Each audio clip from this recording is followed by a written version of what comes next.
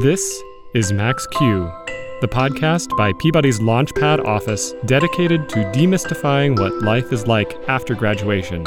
Every episode, we sit down with a recent Peabody alum to get their take on what life is like for working artists in today's world. Multifaceted careers, time management, finances, finding balance between your life and your work. We explore that and more on the Max Q podcast.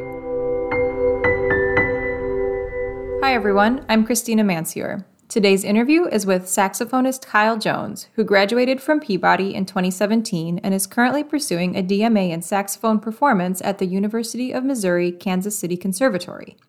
In addition to his active freelance performance career, Kyle is adjunct faculty at Mid-America Nazarene University, teaches private lessons, and works in an arts administration role for the nonprofit Fast Forward Austin. Hi, Kyle. Thank you so much for joining us on the Max Q podcast. I'm really excited to have a conversation with you today. Hi, Christina. I really appreciate you reaching out and setting up this opportunity. I'm really excited to talk and share whatever insight that I may have from my time as a student at Peabody and also graduating and embarking on this career that I have at least begun to craft for myself. Goodness knows I'm not anywhere near a completed goal, but it's nice to see how it's progressed, and hopefully I can share something useful. Awesome. Thank you so much. Well, to get started, I'd love to hear what your life looks like right now. Absolutely. Right now, I am currently in the second of a third year of a doctoral program at the University of Missouri Kansas City Conservatory, where I'm pursuing a doctorate in saxophone performance. In addition to that, I am also working an arts administration position. I'm a co-director of a nonprofit based in Austin, Texas, called Fast Forward Austin. That position I started in February of 2020, and we put on one large-scale concert event a year. I share that position with three other people. We're all co-directors. In addition to that, I'm also a mentor, a graduate mentor through the UMKC LGBTQIA+ mentorship program, and that offshoot of student services here at UMKC. I'm paired with an undergraduate mentee. We meet with them about twice a month, and we just offer any advice that we can, things such as the coming out process, navigating the professional sphere as an outwardly queer individual, financial literacy, just anything that has come up in our own professional trajectory that we can aid them in.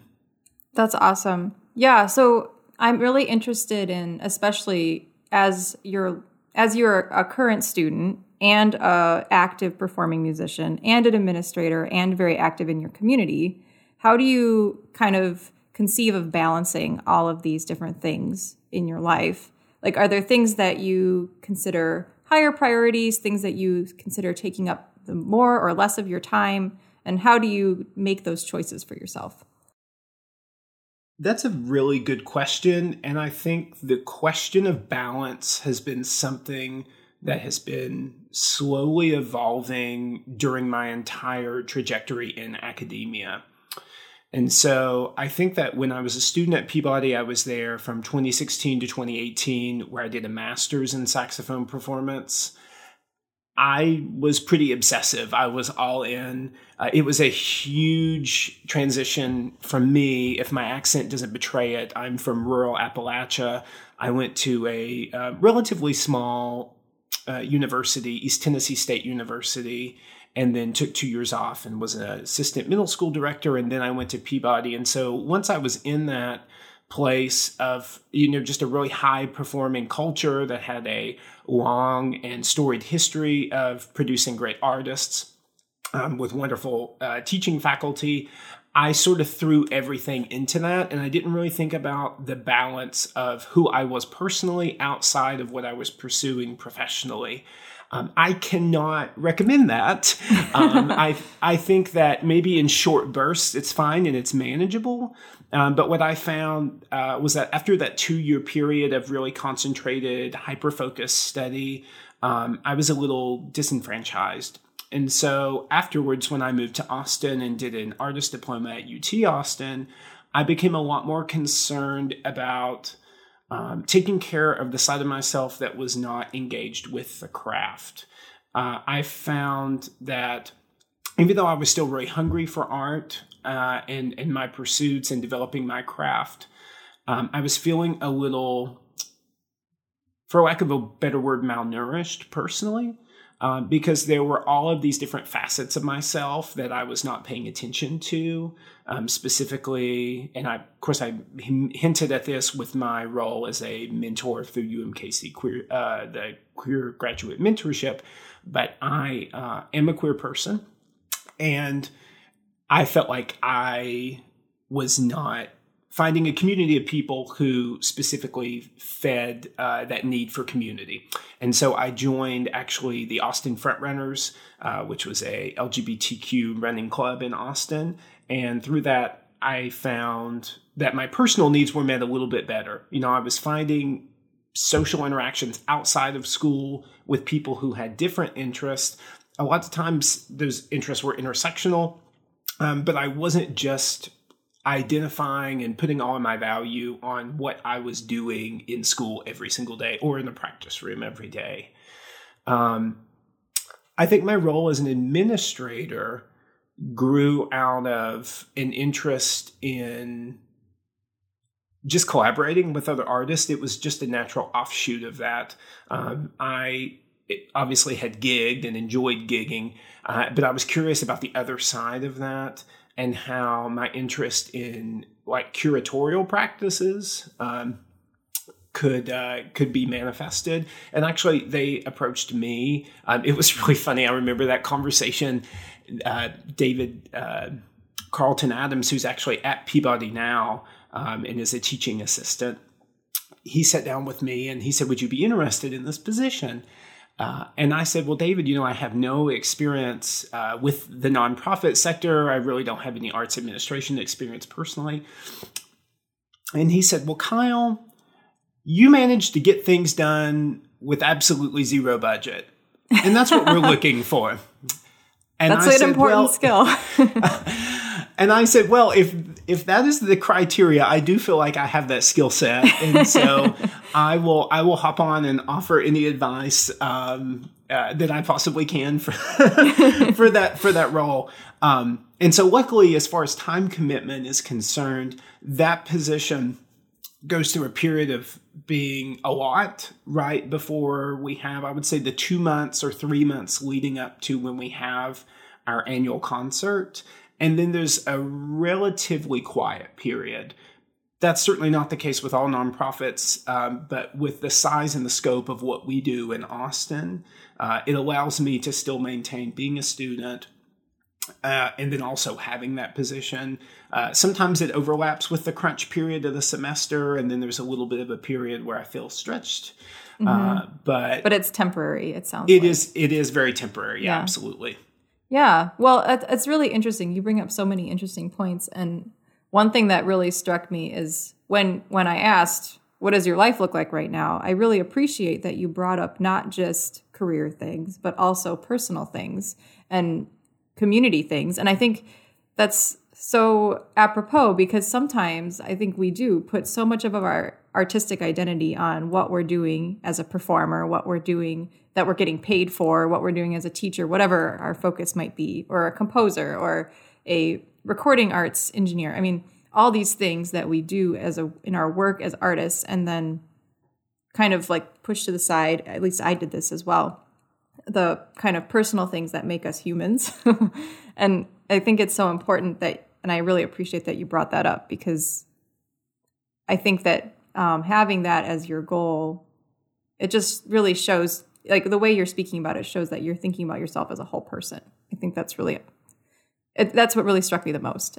Yeah, well, I guess I'd love to dig into kind of the nitty gritty of that because I know that when you're a student and when you're a student, whether you're a current student or graduating, becoming a working artist, there's a lot of time requirements on all the things that we are asked to do, whether it's our schoolwork, whether it's the gigs we're taking, whether it's the administrative work that you were just talking about.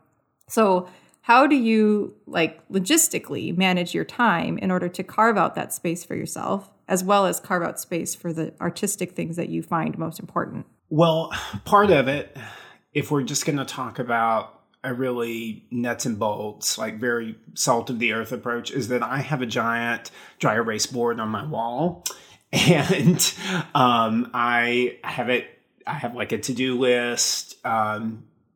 Things are organized based on what activity they are. I mean, I have, who needs to be emailed, what needs to be done for like academic coursework, what needs to be done for the nonprofit. The other thing that I think has become really important has been a mindset shift about what constitutes productivity. Because I used to associate productivity with the craft solely with engaging with the instrument. And I think what's really helped me is designating time for certain activities. And unfortunately, this is the activity that I think has become like the bane of modern existence, emails. But nothing happens if you don't send and receive emails. I mean, I can't really emphasize this enough, especially if you're a younger artist and you don't have management. Absolutely nothing happens if you don't make it happen. And really, a lot of times that's an email. I think that it used to be a thing that I would regret. And, emails were these things that occasionally came up where I would get like a promotion or an ad, or like, oh, maybe I'd be more concerned about checking my email when I had applied for a competition or a scholarship or graduate school.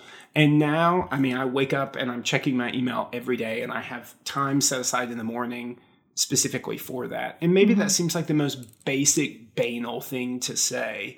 But I can't tell you how many opportunities that I have had that have simply been from sending a blind email.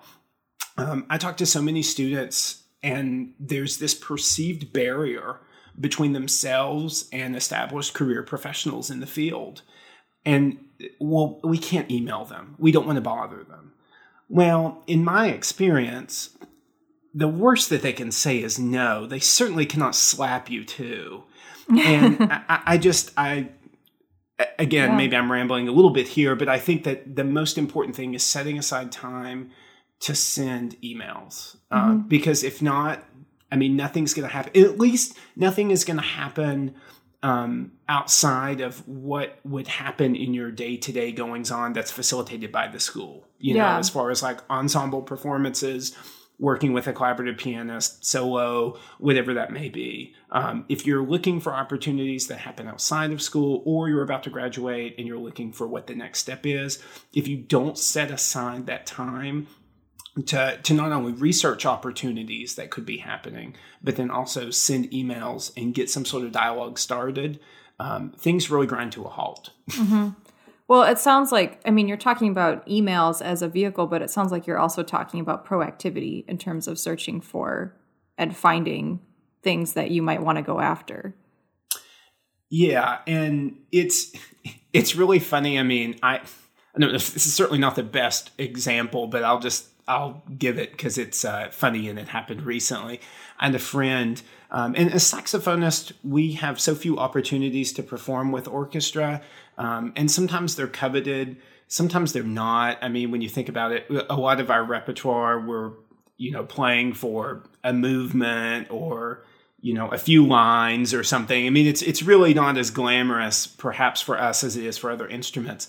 But example, a friend posted that they were playing they were going to sub with an orchestra that's in the general vicinity. And so I immediately looked up what their concert season was. I see in May that they're doing Romeo and Juliet Suite No. 2, large tenor saxophone part. I emailed them my CV, a rep list, and told them that I would be happy to send representative recordings. And I got an email saying that they would put me on their sub list within 2 days. That's awesome. Yeah. And that may amount to absolutely nothing. But I did a similar thing this summer. I sent 10 orchestras that a CV, a rep list of orchestral rep that I had studied or performed, and told them that I would be able to send representative recordings if needed. I got 6 responses. Now, I'm not saying that I got 6 performance opportunities, but I got 6 responses saying, we're going to forward this along to the artistic director, the conductor, or thank you so much. No need to send recordings. We'll go ahead and put you on our sub list for future engagements. And so I think, again, you know, it's going to feel like there's a lot of activity. It's going to feel like a lot of stop and start, or it's going to feel like sending a lot out and maybe not getting a lot back. But I guess to not rely heavily on an overly tired analogy, I mean, it is sort of like putting money in the bank, because you never know when, you know, then on the next concert season, they're going to need someone, and you were the loudest person. You know, you were the most recent person to reach out, and that means that you're going to be the first person to get called. Yeah. Well, and if you don't reach out, then how can they call you if they don't know that you're there? Yeah, exactly. So you if you want a chance of being that person to play saxophone on that next Romeo and Juliet performance, then right. You got to be present in the minds of the people who are doing the hiring. And I think it sounds like that's what you're doing. Yeah, I mean, I think that there's just such this barrier at times where we feel like we are being burdensome, or we are being annoying to people when we send these correspondences out. And I think a lot of times we would be surprised that we're actually making it easier for them to do their job, because they are no longer having to go out and search for people, or go through perhaps an outdated sub list. People have moved on, or they're not interested any longer. That's such a good point. Yeah, totally. Yeah. I think so. And especially, like, I mean, I'm sure there are annoying ways to go about it, but I think if you are approaching it in a mature and classy way, you're probably fine. As long as you're not sending an email daily, you're probably good. Yeah, absolutely. I think there's certainly a barrier there, or there's certainly a threshold that you do not want to cross, as far as like being the, quote, the squeaky wheel. As long as you're following, you know, accepted standard protocol with professional correspondence, I think you're probably going to be okay. Yeah. If I could succinctly sum up the past 5 minutes of me going on about sublists and emails, I think it would all be wrapped up in: do not wait for permission. No one is going to give you permission. No one's going to anoint you and say, congratulations, like, you can now be considered for these opportunities. Congratulations, you're now an artist. Now you can have a career. I think that because of the degree process, we think about it that way. We think there's these milestones we're going to reach, and it's like, now I'm an artist. And that just never really happens. Like, I think you're an artist when you wake up and decide you want to be an artist, and you start engaging with art, and you're making art. And if you're already doing those activities, congratulations, you're an artist. And no one needs to tell you that to validate that belief that you already hold for yourself. Absolutely. Yeah. So when do you see the arts career, quote unquote, starting? I think that it starts as early as you are capable of engaging with it in a productive way, I guess. I think that certainly early on in your career, you're going to rely more heavily on the advice and the mentorship of a teacher, to tell you what opportunity, what repertoire you need to study, and what skills you need to continue refining, and perhaps what opportunities you should seek out. But I think that as soon as you are making decisions for yourself, as far as, what you're interested in pursuing, I think, I don't know, it's so personal. Yeah. I was talking to an undergrad here, and he was I guess at the time, he was a sophomore. He was a sophomore at the time, rising junior. And he said, I'm thinking about playing a sort of a fun recital of light or fair over the summer. And I said, oh, that's great. How much are you going to charge? And he said, I could never charge. I'm not going to charge for tickets. And I said, well, why wouldn't you charge for tickets?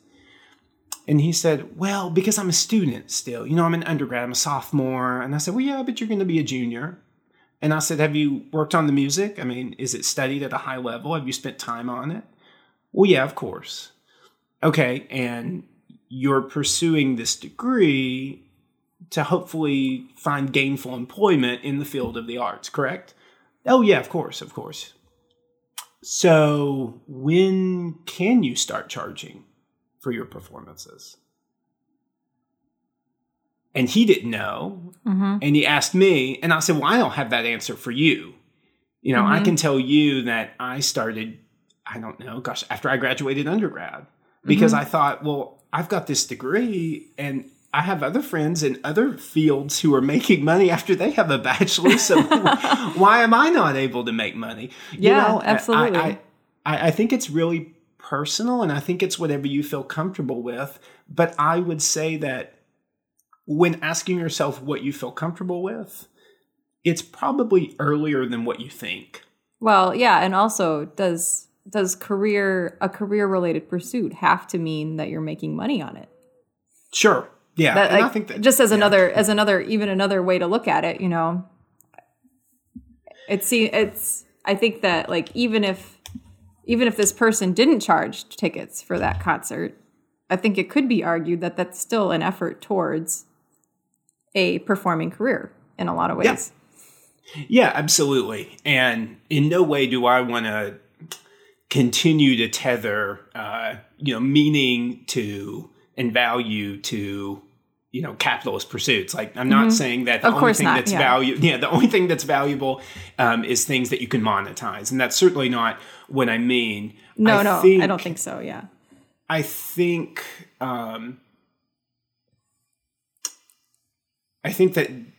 that being said, because so many things in our society are driven by that, and that's just the nature of the society that we live in, I think the more that we can do to find value in what we do, and I think that we at times have to teach or remind people about the value of what we do. Yeah, definitely. I think that sometimes, even though it is still valuable and we're still putting on an artistic performance, we're putting art out into the world, I think that there are times where the community that we perhaps are presenting the art in is used to not attaching value. And because we assign value so much in contemporary society with a fiscal, like a price tag, basically, being attached to it, I think that as we do that, perhaps we help teach the community, whatever community you're in, the value of it. Absolutely. Yeah. So I guess that leads me to another question, which is, of course, we do have to make ends meet financially because we live in the world and we need money to pay rent and buy food and do all the other things that we do in life. So how has your perspective on the financial side of the arts evolved over time? And how do you see different streams of income providing support? Yeah, absolutely. And so I still private teach. I also have an adjunct position at Mid-America Nazarene in Olathe, Kansas, which is about a 20-minute drive. I teach 2 non-major students there. I actually make more from my private lessons teaching than I do as an adjunct faculty member. Maybe that will shock some people. Maybe it will shock no one. But I will say that it's just kind of cobbling together a few different things. Right now, it's mostly private teaching, and then the financial aid that I have, that I'm lucky to have through my academic institution. And so the combination of those two things is able to provide me with everything that I need. And then in the summer, I typically take on a couple of teaching appointments. I do some masterclass teaching and some band camps, which a lot of people really don't like them. I really love a good band camp. I taught band camp. It was fun. Yeah, I love a good band camp. Yeah. I don't know. People get a little bit snooty with band, but I love a good band camp. And I've had the privilege of working with some really great programs who have just a really great culture about them. And I think that makes all the difference. Yeah. But yeah, it's definitely a lot. It's definitely a lot of just piecing together a few different revenue streams. And I think that teaching will always be a part of it. I don't see teaching just as a means to the end to pay the bills. I mean, I love teaching. And sometimes you have to work a little harder, and sometimes it's a lot easier. It just depends on the area that you're in. And if you can get affiliated perhaps with like an academy where you become a teaching artist on their roster, I think that helps. Yeah. But then also being an independent contractor can help as well. That way you don't have any overhead with people trying to tell you, this is the maximum amount you can charge. You have to have this many lessons a term. I think what fits best for you is something that you have to figure out when you start engaging with that. If that's something that you are interested in as a revenue stream. I think there used to be this sort of play-teach dichotomy that, there's people who play for a living and then there's people who teach for a living. And I think that pretty much anyone now would tell you that you're going to be doing both, some combination of both. I can't tell you what the ratio of both will look like, but I imagine that you'll be doing both of those things probably for the full duration of your career. What do you feel like helped you best prepare for that kind of multi-revenue stream approach that you're taking? Whether it was something in school or things you did outside of school, or I don't know, what helped you kind of feel the most kind of ready for that? Well, I was really privileged in my undergrad that I had a professor that really understood that there were a lot of subjects that were not going to be covered by just the core curriculum, by the nature of, how many things that you have to study to get the degree and how much time you have. And so he really cultivated in me just a little bit of a business savviness. So before I graduated, I had already drafted a really infantile version of a lessons contract. He had also taught in our Woodwind Methods class. There was a whole class that was dedicated entirely to filling out taxes as an independent contractor and just understanding what things were tax deductible and what weren't.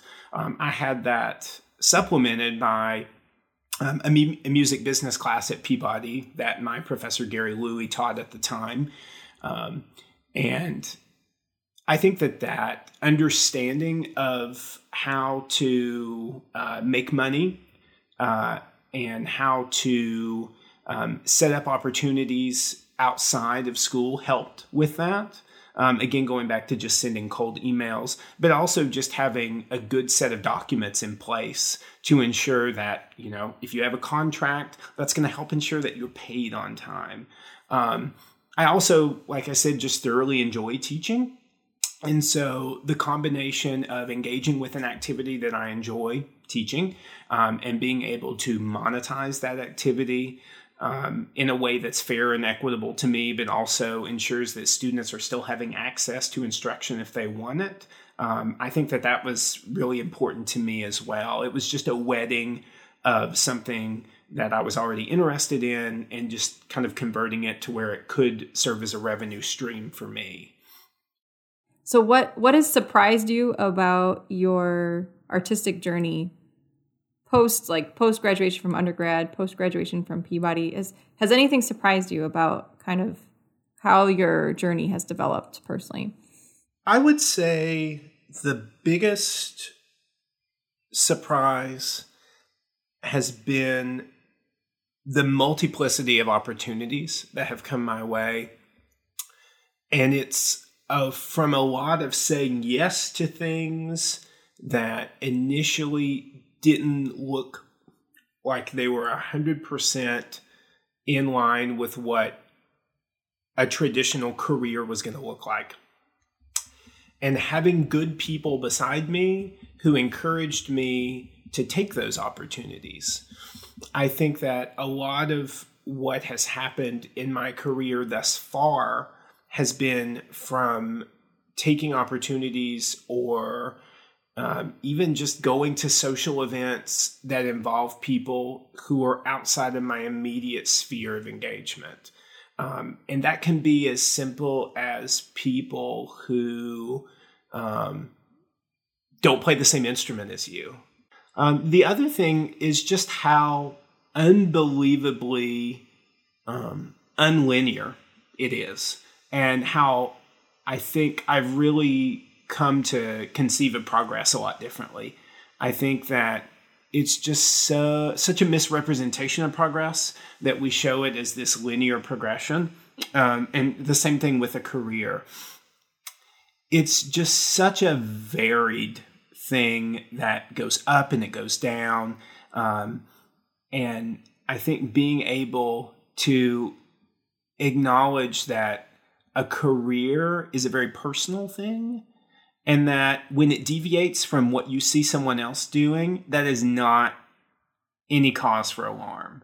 Because ultimately a career should be something that you find a lot of personal value in. Because again, if we're talking about longevity, how are you going to want to get up every day for the next 40 years and engage with a career if it just looks like the same thing that everybody else is doing? And initially that was really terrifying. I mean, Christina, I'll tell you that I tried desperately to build my career to look like other successful careers in the field.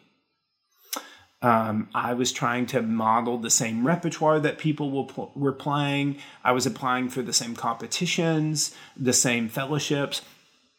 And eventually I had a mentor sit down with me, and they said, Kyle, this person has this corner of the market locked down.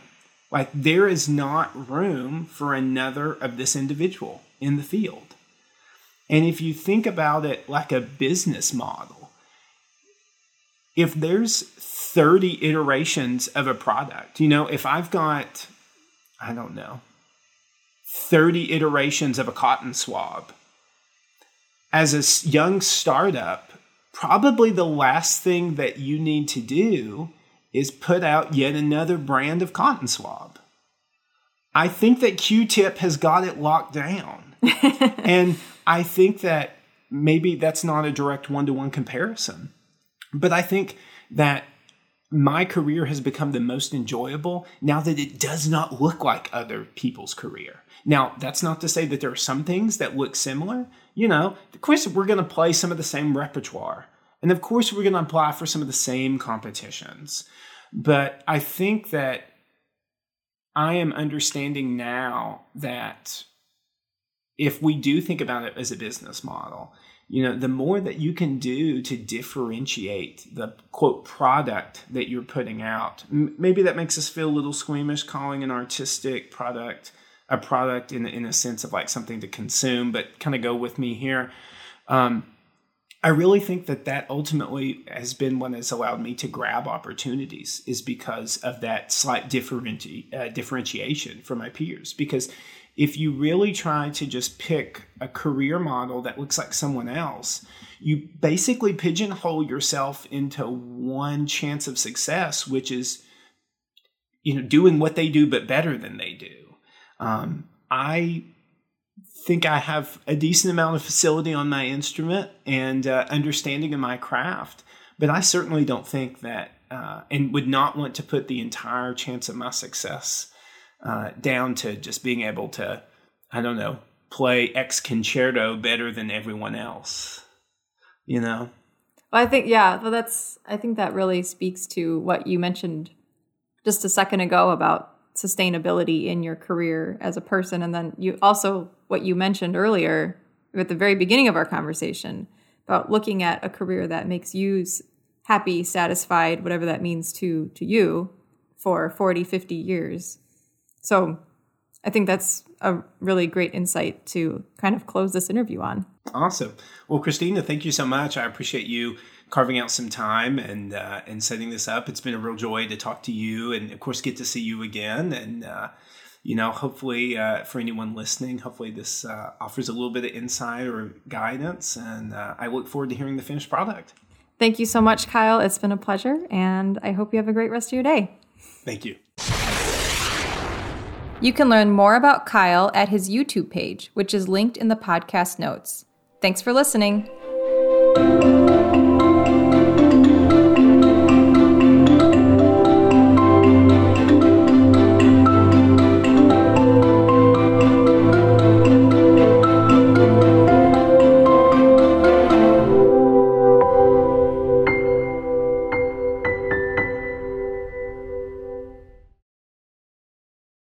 '21 theme music for the Max Q podcast created by Dimitro Nebish.